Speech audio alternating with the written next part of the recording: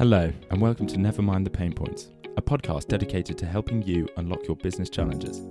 Pulling on our network of clients, partners, experienced employees, and industry experts, we wanted to share with you our views and opinions on common business challenges. As a consulting firm that deals with these pain points on a daily basis, we thought we were well placed to give insight on addressing these challenges. On today's episode, Richard Hibbert, a principal consultant at Clarisys, will be discussing with Shahzad Salim, the CEO at Cost Transformation Consultancy, the challenge of cost transformation with customer experience. Enjoy the episode. Just to kind of kick us off a little bit, obviously I worked for yourself for best part of half a decade at BT. Yeah. Remember when you came in? Do you remember? Fresh-faced, eager, from naive. So just for our listeners, can you give us a bit of a 2-3 minute potted history of your work up to now? Yeah, no, sure. So, currently I'm a CEO of my own consultancy firm, which I set up a couple of years ago, which was really building on the work that I'd done as the MD of cost transformation at BT. I'd effectively set up an in-house consultancy from scratch, originally back in retail, much earlier in 2004. That was kind of the original team. And then I was asked to come and do something similar around 2010-11. And instead of looking at line of business by business, it was now what can we do across the organisation, and how can we do this on a real scale. Business was in a really dire situation at the time. BT's share price was an all-time low at 69 pence. We just new CFO come in, new CEO come in, huge write-offs, and the big play was cost transformation. So the in-house consultancy just grew and grew really, and it grew because it was successful.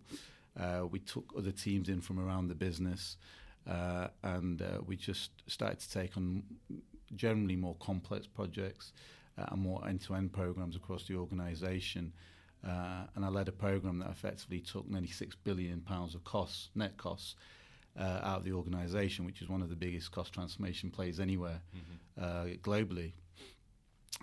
Which really was the catalyst then for me to go and set up my own business. And prior to that, I'd done a big CFO role within wholesale markets, where I was leading a 4 billion turnover business, and that's really my background. So finance, then moved into transformation, and now latterly going into other organisations and doing something similar. And it really is using the same tools and techniques, but just in different environments. And I guess the theme of today's podcast is about cost transformation and its relation to customer experience. Yeah. And I guess in my view, organisations have always had to improve their product and service quality to maintain competitiveness, and they've also always had to look at their cost base to make sure that they're not leaking cost and they're not bloated. But it feels like there has been a mindset shift in recent years around how companies approach their customer experience. Is that something that you recognise? I'd say yes and no. It's interesting when I was thinking about this prior to coming in today. What I noticed when I was the large FTSE previously, there was definitely more of a shift as the company got more mature from cost transformation solely to much more focus on customer experience. I remember the mantra when I first started, it was almost take the cost out of the organisation without damaging customer experience. And even maybe at the very beginning, it was take cost out of the organisation. There may even be a little hit on customer experience because the company was in such dire straits. And then it became take cost out of the organisation and keep customer experience pretty much flat, keep it the same. And then it became take cost out of the organisation and also improve customer experience. And then it finally morphed into starting with the customer experience, and as a byproduct, take cost out. And that's largely kind of where I see more and more organisations moving to now. What I do still see, though, is companies struggle. They struggle to kind of they almost separate the two. They're trying to segment the two. So what you'll find is they're much more comfortable when they're talking about cost transformation in the support functions, in back office, in non-customer facing roles. What they tend to get very nervous about, and understandably, is when it's cost transformation in a customer experience in a customer facing world. and that's where you need much more, more of the customer experience transformation. And I think companies then need a lot more reassurance, need more examples of where you've done this before, and that's what I've tended to see.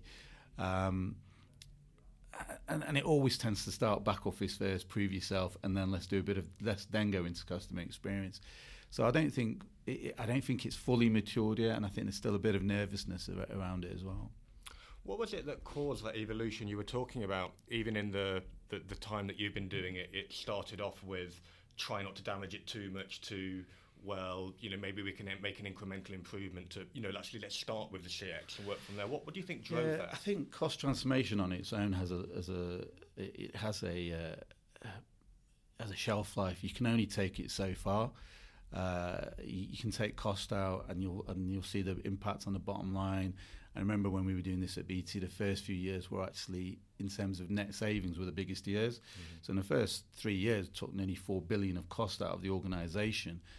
But that can only take you so far as an organisation. You need to start growing the business, particularly the top line, and to do that, you need to have a good customer experience for your customers. Your customers need to be feeling that they're being treated well, that when they're dealing with the organisation, that they're being treated fairly. That their calls are getting answered on time, because those are the sorts of things that almost kind of get left behind a little. We'll let the call abandonment rates, for instance, we'll let them push up a little bit, but customers won't ring back. So you tend to have higher churn as a result of that. So what I found as the organisation matured, the customer experience became a much, much more important play, because they knew if they wanted to grow the top line, they needed to have a much more enhanced customer experience. I see. So you think it was a consequence of the fact that the low-hanging fruit for the cost transformation came out? So it was just a necessary shift at that point in time, you think? Yeah, I think it's part of the life cycle. So at the beginning, the business was in such dire straits that private equity firms were hovering around it. Other organisations were looking to potentially acquire it. So the share price was is abysmal. Eventually, on the back of the cost transformation, got to £5. That gave them the headroom then to start really investing back in the organisation. That happened after about 2.5, 3 years. Then you had the big play where there's a lot of investment in fibre, and then obviously they went into sport in a big way, and that was on the back of the fact that they then had the cash to do that, and they'd hit their numbers consistently because they'd been making this big cost transformation play. So I think it was where they were in their life cycle. Did you see anything internally? So when there was that, maybe not, it wasn't a complete shift, but when there was a pivot more towards kind of CX kind of play, was there a shift in mindsets, do you think, or a shift in approach towards kind of customer-centric activities, or was it more BAU? It was in the beginning. It was quite difficult for people to change their mindsets, even within my own team, because for years and years and years, you made this organisation successful on the back of taking billions of pounds out of an organisation, and then all of a sudden you're saying, look, actually, if we're really going to grow this organisation and take it to where it needs to get to, you're going to have to focus much more on the customer experience. That doesn't mean that you can completely forget about cost transformation. People struggle with doing both. It always felt like it was either or. And I think the culture of the organisation to some extent didn't help that, because they had the teams separated. You had a customer experience team and you had a cost transformation team. So the way that we started to get around this really was to, you just had to keep banging the drum and try and turn the language around. So look, we need to improve the customer experience. As a consequence of doing that, you need to be taking cost out. You're going to be measured on how you enhance the customer experience, on the operational dashboards, as well as on cost transformation. So you needed to make it a much more holistic approach, and that wasn't going to happen overnight, because I had to change my approach, my directors had to change their approach, the consultants had to change theirs, the business had to change their approach. So it wasn't an overnight, sensation. It's something that's taken a number of years to really work through. And I remember the pivot. I remember the slight change, and I think it was the nature of the projects that we were doing as well. Seemed to shift, that it wasn't 100% focused on cost. Some projects were looking purely at the revenue side, for example, which was quite different. So, and you mentioned the metrics. Clearly, cost is I guess, an easier number to visualise, as in you're looking at a pound sign taken out of the business. Was there, how do you find that in terms of like measuring customer benefit? It's clearly harder. Was there anything specific you had to do to address that? Yeah, I mean, it is harder because there's so many investment cases that used to go up to the board, and they had big revenue numbers, and if all those revenue numbers had added up and been delivered, the business would have been twice the size that it was. Mm-hmm. So the difference, I think, is with cost, you can see it, you can touch it, you can feel it. So if you're taking cost out, you know, if it's a saving on a procurement contract, you can physically see that, you know, the cost is coming in to be cheaper from that supplier than it was before.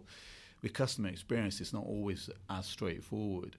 So the way that initially, at least, because you needed to get traction on this, I always felt you're going to have to try and do both, right? So you need to take cost out. And if you can build your customer experience case on taking cost out, then almost the revenue side is upside. Mm-hmm. Because otherwise it was difficult to get that mindset shift within the organization, because they were so hooked on this drug of taking costs out and being successful on the back of that.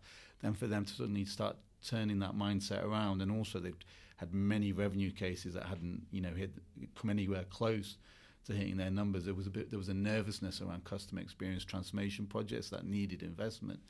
So the focus for me was let's try and make that at the very least. Let's try and make it pay back on a cost side, and then the revenue. You know, whatever we can do in revenue is great.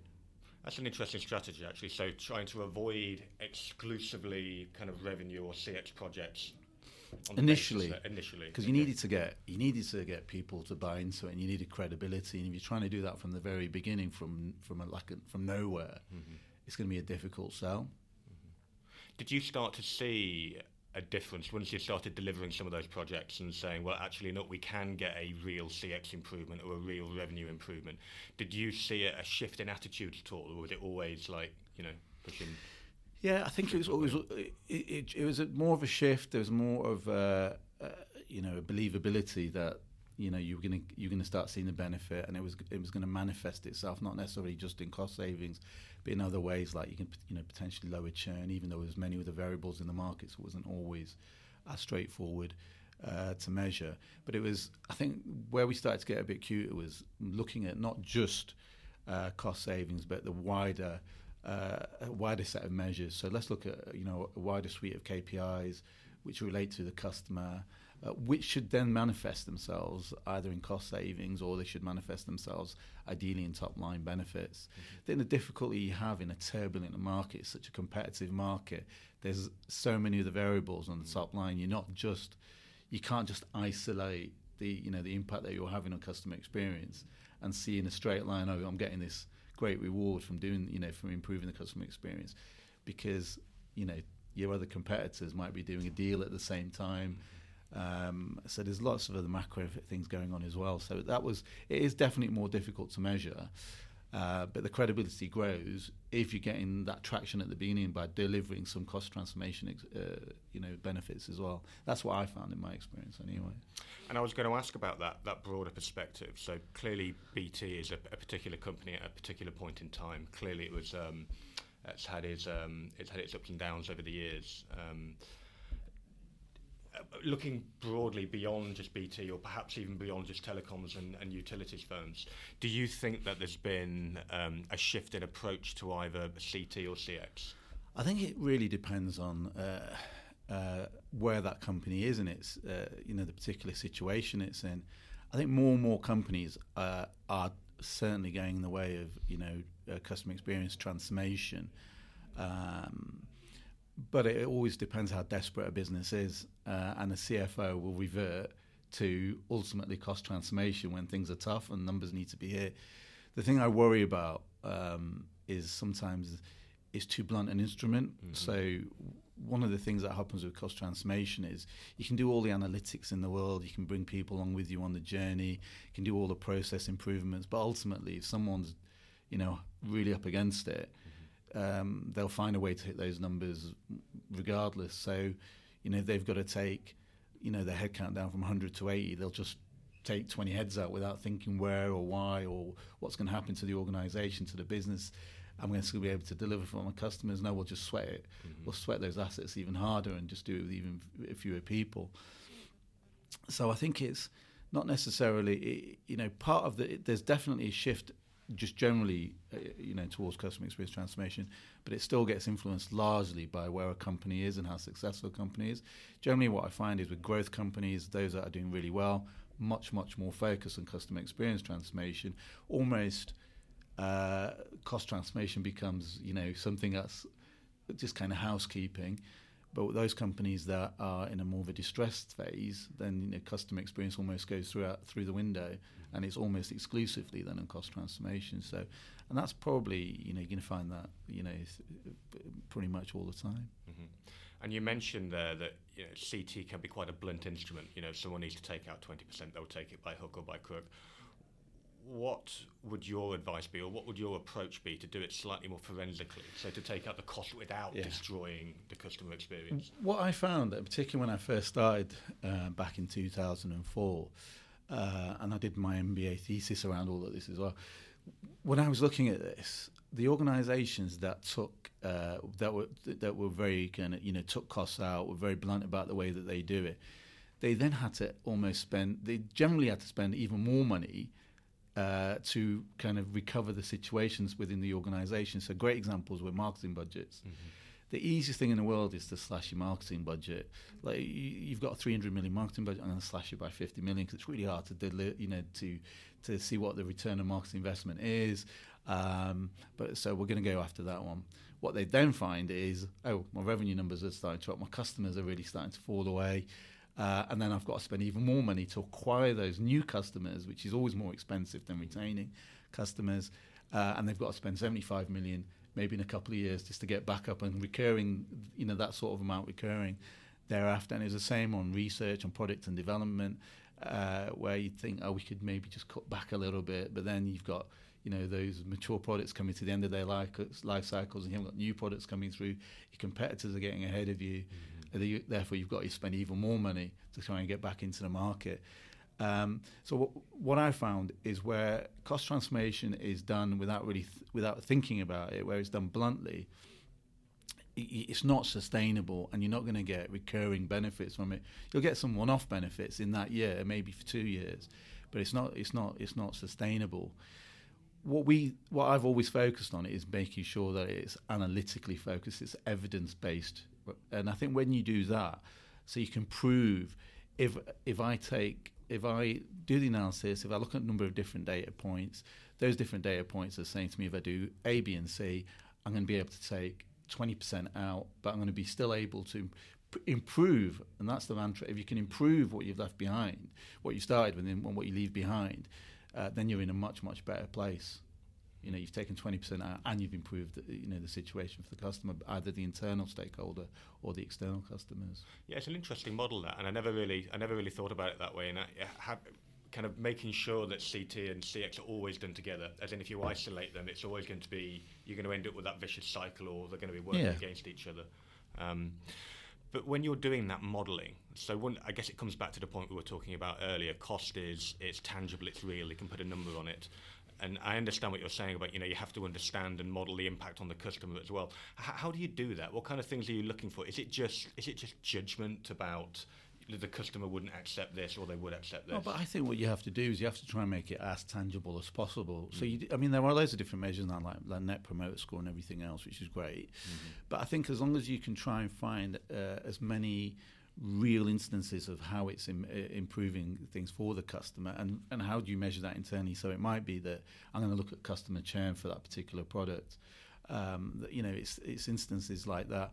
I might look at the first call resolutions, those sorts of things. Look for different measures that are going to give you a proxy for the improvement in customer experience. And I think it's trying to do it. So you just need a much more fuller, much more holistic operational dashboard. It can't just be, let's focus on the costs only. Let's look at some other measures which are going to give us a clue, which are going to give us a very good indicator of what's happening with the customer. Mm-hmm. And at BT, in your view, was it a case of these metrics had always existed, but they were just handled by a different set of people? Or was there more focus on looking for those proxy measures? I think that came later, to be honest. trying to almost sync the two up together. So what started to happen is, particularly in the last few years, you'd be starting to look at, well, what's happening for the employee engagement, what's happening for the people who are being affected by the change, what's happening from a customer experience point of view, what's happening from a cost point of view.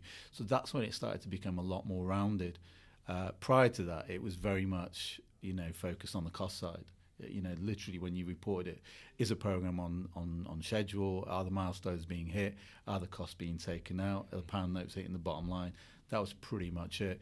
As the programs matured, then you started to see a lot more focus on the customer side. What's happening to the Net Promoter Score? What's happening, to churn? What's happening to the people who are on the front line who are dealing with the customers? Do they feel like they're getting the right sort of tools? Do they feel like they're getting the right sort of empowerment, the right sort of support? So is there employee engagement going on? And people, you generally see a link between a happy employee who's working on the front line and the customer experience that customer receives. Yeah, I think there's lots of evidence that shows that, isn't there? One's like a lead indicator of the other. And can you give us some examples of, and I guess every firm's going to be different here, but the kinds of changes that you can progress that would genuinely deliver, or typically rather deliver, both cost transformation and customer experience improvement? Yeah, I mean, generally, I think most programs and projects should. Mm-hmm. There's going to be very few. Maybe some of the back office functions, and even then they've got internal stakeholders, but maybe some of the back office functions, the shared service type areas, where they're not dealing with customers, that's going to be much more of a cost transformation play. Mm-hmm. You might not, you're going to do some internal measuring.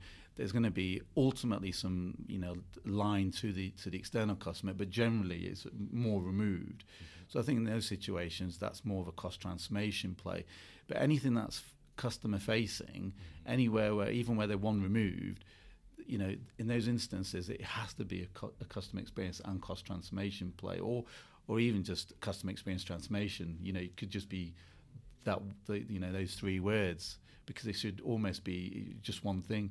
Because more and more as we were rolling cost transformation out, and then ultimately continuous improvement, which I think was actually the most rounded of the three, because in that you had equal emphasis on employee engagement, customer experience, and cost transformation. And which was different from most organisations, because when continuous improvement was rolled out, where it's been rolled out, generally it's always been a customer experience play only, and I think that's almost why it's floundered and not been as successful. Mm-hmm. And I think the companies who've done it really well, they've had an equal emphasis on all three heads, and I think by doing that, you satisfy the finance people, you satisfy ultimately the board. But then you've also got, the play that the organisation, the people are feeling empowered, and they're trying to do the right things, they're trying to fix their own problems. And then ultimately the customers are benefiting from it as well, which then ultimately will manifest itself somehow back into the organisation, hopefully as top-level growth. Mm-hmm. And can you talk a little bit about continuous improvement? Clearly it was a large programme of work across BT that you led, and I know it got real visibility and led some real changes. Can you talk a little bit about that for the benefit of the listeners? Yeah, I mean, ultimately it wasn't a straightforward play. This was an interesting one, because with cost transformation, when I needed more consultants, it was generally quite easy to get those consultants, because the fact that we ultimately ended up taking 6 billion of costs, mm-hmm. Out of the organisation. So you could see that, you could physically see the cost base shifting downwards by 6 billion. So that was generally quite an easy play. Now with continuous improvement at the beginning, it kind of harks back to something I said earlier. I had to have even more an emphasis on, it's got three components, which traditionally continuous improvement didn't have. Continuous improvement traditionally was employee engagement, customer experience. Mm-hmm. But I knew inside an organisation like the one I worked at previously, BT, that wasn't going to wash. I had to convince the board, I had to convince the CFO. And the way to do that was I had to make sure that there was an emphasis on the cost transformation side as well, which was difficult for the organisation, because you're asking people within the business to be more empowered, to learn about all of these tools, but ultimately it has to lead to a cost saving. And people realise what that means. That could mean that within their team, that one or two people might leave from a relatively small team. So that's not going to be a straightforward play. But ultimately, for that program to deliver, it had to have that third head of cost transformation on it. And I think the reason it worked was because the employees from day one were engaged and knew what was knew. Ultimately, there was three components. There's three parts to this that they had to deliver on all three aspects. I think that's why it was so successful, and because for the first time they had more of a decision in where those savings came from and how that was going to work through. There just seemed to be a lot more buy-in because they knew ultimately the organisation, cost transformation was a major strategy for the business. But actually, let's have more of a direction of how that happens for us, and we're going to be much more involved in that. And that was that was really refreshing. I think that's why it took off to the extent that it did. And in the end, we rolled it out to nearly 50,000 people. So it's one of the largest continuous improvement rollouts of its kind anywhere globally. Mm-hmm. And I got the sense that engagement, as you were outlining, came from empowerment, came from trusting people, came from treating people as owners of the business. Yeah. They felt buy-in for their decisions. Yeah. I just think, just on that point, Richard, I think if there's one thing, looking back, that potentially, I would have pushed back harder on and changed, I think, would have been more of the communication side of things. Not so much in continuous improvement, because continuous improvement was all about engagement, all about communication. You had right at the onset, you had a massive, heart and minds, bringing people with you throughout the journey. So right at the beginning, people were clear about what was going on. They were starting to learn some of the tools. And that was very different, it felt sometimes, about the big cost transformation programs. There wasn't always a consistent way of how we're going to deliver this message within inside of the organisation. And in hindsight, I think for me, personally, I think the way to do this is you have to communicate very clearly within inside of the business what's going on. Mm-hmm. And everyone who's being affected by that change needs to know that there is change happening. And I think often it was done very last minute. And you can understand some of that. There was nervousness because there was such, what does that mean for individuals? And does that mean that they're not going to operate quite at the level that they were operating at before? But I think if you do it right at the very beginning and you're really honest with people and you tell them what's going on and the things that you're looking at, I think you'll actually get much greater buy-in. And people understand. People know what situation the business was in and what needed to happen. Mm-hmm. And actually, I think by not being clear about that, not being really, open and as you could have been, I think people then start to think about, and they start to make things up and they start to get really so actually you have a detrimental impact anyway.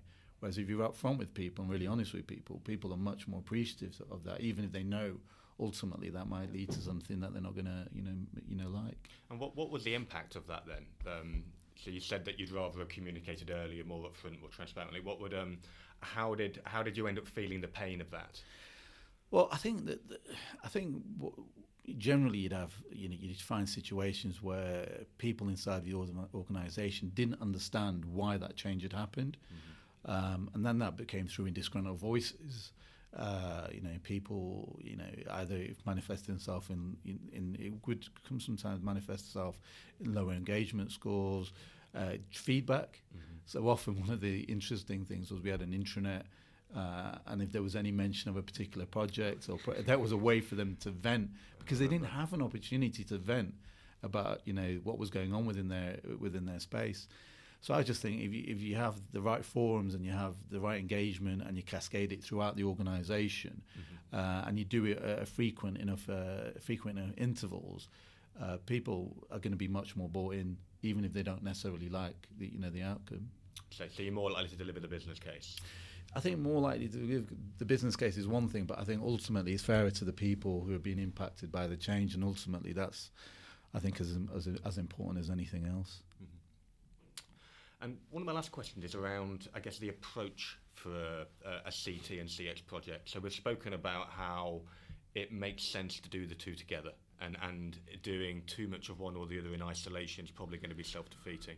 So are there any particular tools or techniques, be it Lean, Six Sigma, that you found particularly helpful, or conversely you think don't necessarily always deliver what they say they're going to?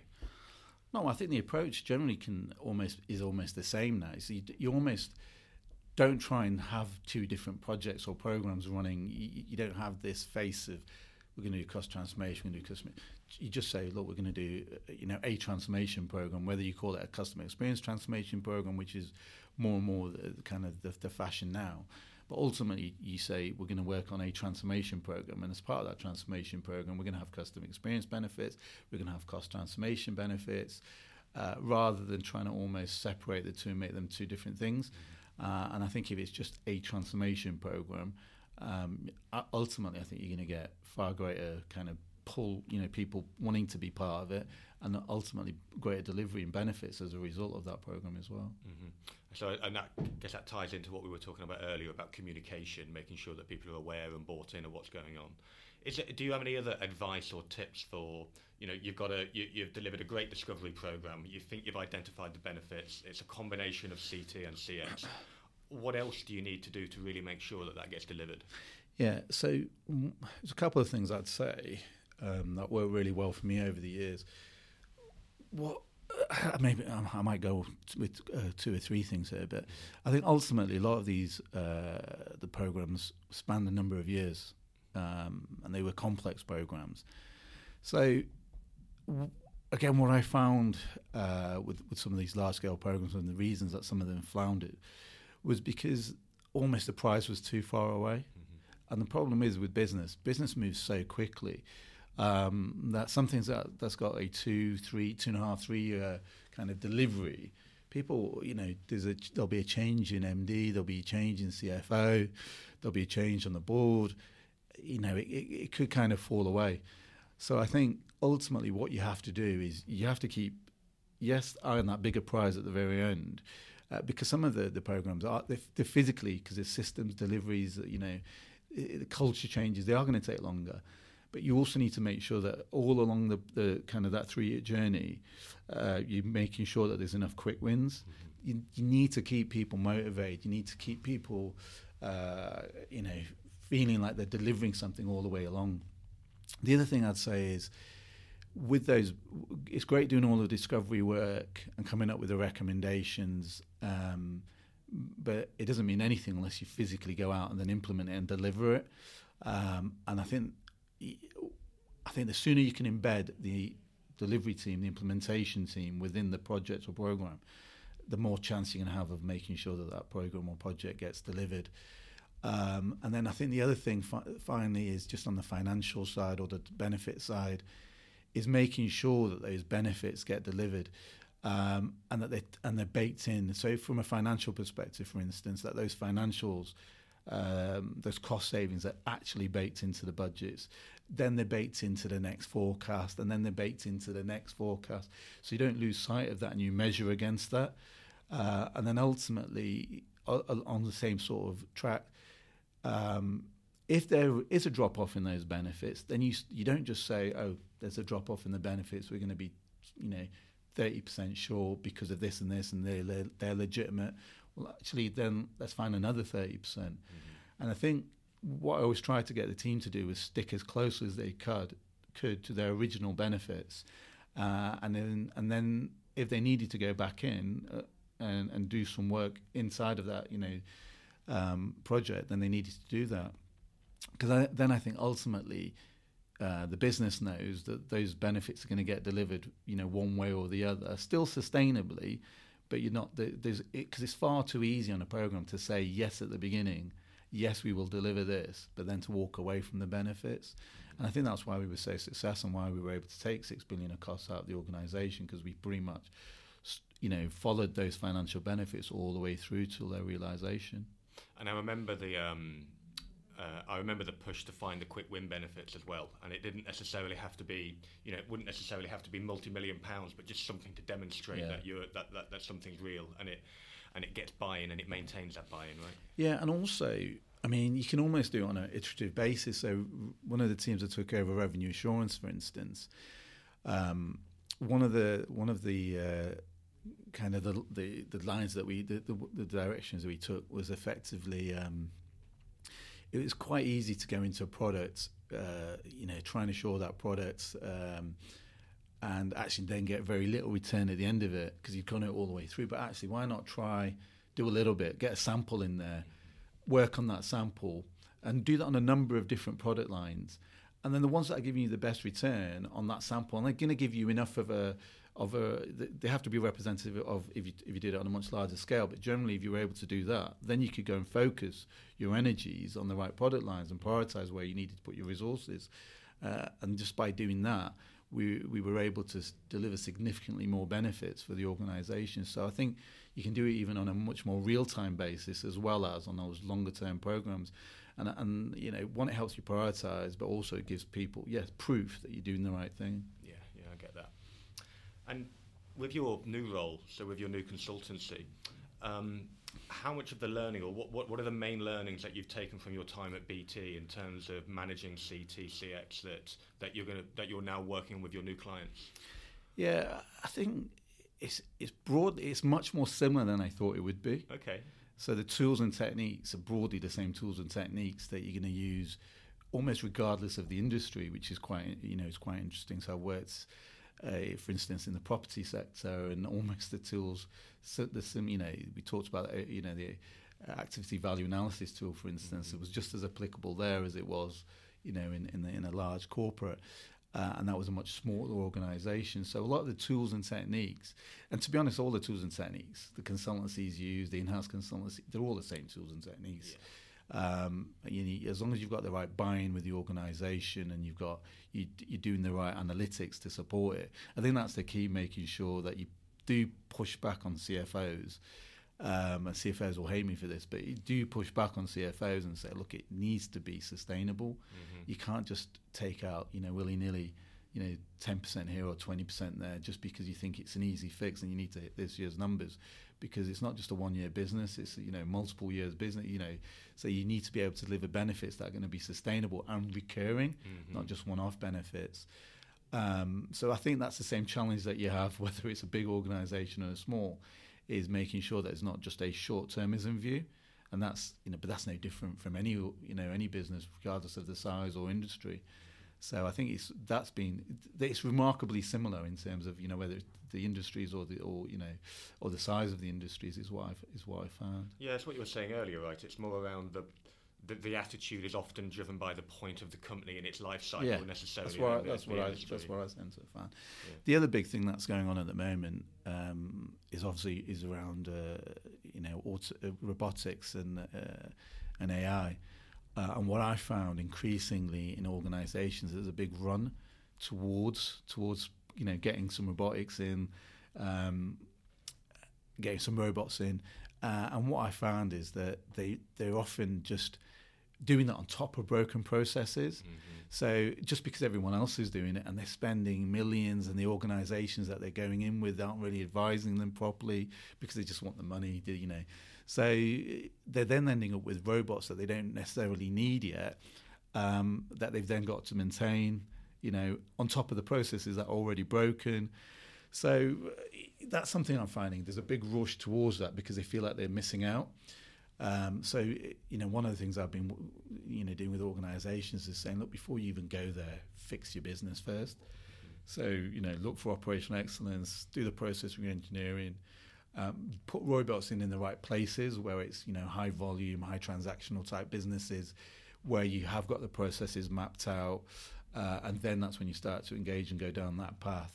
And far too many organisations could have got the benefits that they're getting just from better macros, screen scrapes, all those sorts of things before going down the road that they've gone down. So that's something that I'm seeing much more, increasingly as well. Well, encouraging people to get their house in order first before bringing. That's what you need to do. Tech, I sat robotics at BT, and that was a big push right from the beginning. We're only going to do it in those places where we feel the business is ready enough to do it. Mm-hmm. Because even there was a big cry. Oh, everyone's doing, everyone in our industry, everyone in shared services is doing it. But that's fine. Let's do it. But let's do it in the right way, in the right places. And again, let's prioritise it. Let's prove it. Get those, once you've got a proof of concept and you've got a number of those, then it's much easier, and you know what works and what doesn't work. before you kind of go big bang within the business. I think you might have already answered it then in terms of getting the basics right, getting your core processes and systems in order. But are there any, or what's your view rather on innovation, be it in CT or CX? We've spoken about robotics. Are there any other, be it approaches or technologies that you think could be a game changer in this space? Yeah, I mean there are, but I think ultimately it's about getting getting yourself in the best shape possible to start taking on some of these new tools, some of the new systems, and I think once you've done that, then you can start to innovate and you can start to bring in AI and everything else, depending on whether that's right for your organisation. But I think absolutely the first thing to do is to kind of get your house in order, really, and then you can start to have a bit of fun, really. Mm-hmm. So you mentioned, I guess, the consistency in the need for approach across CT and CX across different industries. Is there anything that's felt completely different that felt perhaps was a peculiarity of telco and BT and has required a pivot or change in approach? I'd love to say something like I haven't really seen masses of different. Maybe it's the organisations I've worked with so far, sure. And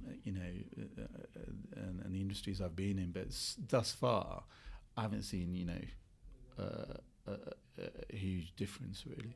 So it's that mantra of get the basics right and try not to put an artificial separation between CT and CX. Yeah, and do it and make sure it's all evidence based. Yeah. You can measure it. One, you can measure the recommendations are factual, rather than emotional, rather than based on some hypothesis that you can't prove, and then that you've got a range of measures that you can then follow to see that that you're actually getting real delivery. And the people that you're talking to, that's resonating with them, is it? Yeah, I mean it's not always sometimes you have to start at a different place. So sometimes it is going back to, I'll have to prove it to you on what we're doing on cost transformation, and they get familiar with the fact that they like the tools, the techniques, they can see the delivery, then they get the confidence to then, all right, we'll take more of a leap into an area where we haven't traditionally touched as much. Okay, that's useful. Shaz, thank you so much. Thanks, Richard. Thank you. Brilliant. Thank you for joining us for another episode of Never Mind the Pain Points. If you enjoyed this episode, please subscribe on your favourite podcasting app or site. We would love your feedback, so please leave a review or drop us an email at podcast@clarisys.com. And for more information about us, visit our website, clarisys.com.